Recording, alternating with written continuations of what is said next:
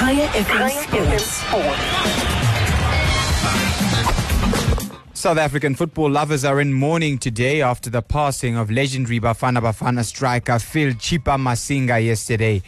Waltzing Masinga, who lost his battle with cancer, passed away at the age of 49 after a distinguished career which saw him play for Jomo Cosmos, Mamelodi Sundowns, Leeds United in the EPL, Bari in the Serie A, Switzerland as well, and of course his beloved Bafana Bafana, which he represented 60 times.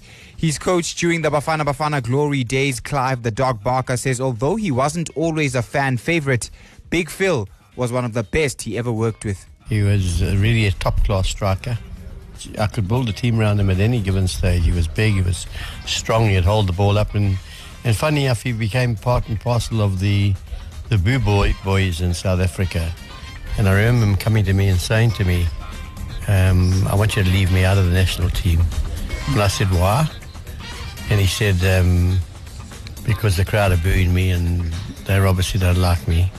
And I said, there's only one way to show them, and that's to stick the ball in the back of the net. And you'll all recall the very, very next time he got it in international football, just about, the ball was played into the channel by Dr. Kamala, and it sat up invitingly, and of course he hit it in the screws, and then it screamed into the back of the net, and he turned around and said, spell my name. Again, the sugar is going to come up on us. I could ask the guys up in the Pakamulas. I paint the food. So can see our Wagaman, the Nam to Lapana, Lucas Gazajan, and goes away to Matiga.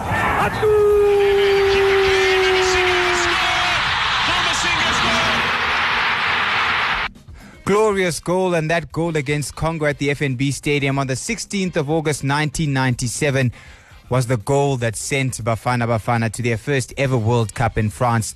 Chipa would go on to cherish that day as one of the greatest days of his life. I still have goosebumps when I talk about that, because it was such an unbelievable situation, because in the morning I was with my brother-in-law. He was coming to pick up the tickets, and he said, how will the game go? I said to him, I think I'm going to score a goal that will take South Africa first World Cup. And he said, sure. I said, yes, I'll do that. And after scoring that goal, I'll come next to where you'll be sitting and turning my shirt, showing it's me who scored it. And, when I scored the goal, I nearly forgot about turning around my shirt. And I had to go around making some mad. Then after a while, I remember, I promised him that I'll turn around my shirt.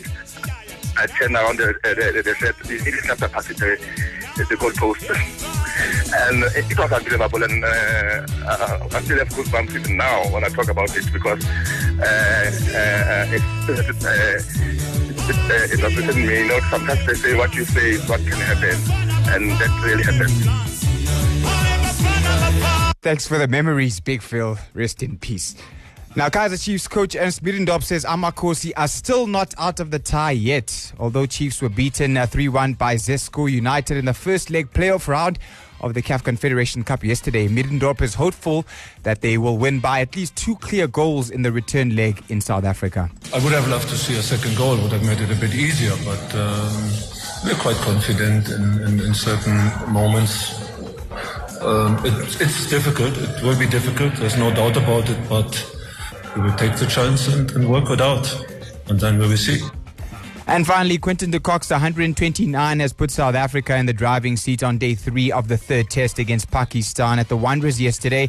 De Kock's knock saw the Proteas score 303 in their second innings to set the Pakistanis a target of 381 to win the dead rubber. The Asians are 153 for 3. That was at stumps last night in pursuit of that total. Asad Shafiq, 48 not out. Stay tuned to Breakfast with David for more tributes to Phil Masinga. Helman Midnight Express Mkelele coming up. And we'll hear more from Phil himself about some of those wonderful glory days of Bafana Bafana. Mosibodi Whitehead, Kaya FM Sport. Kaya FM Sports.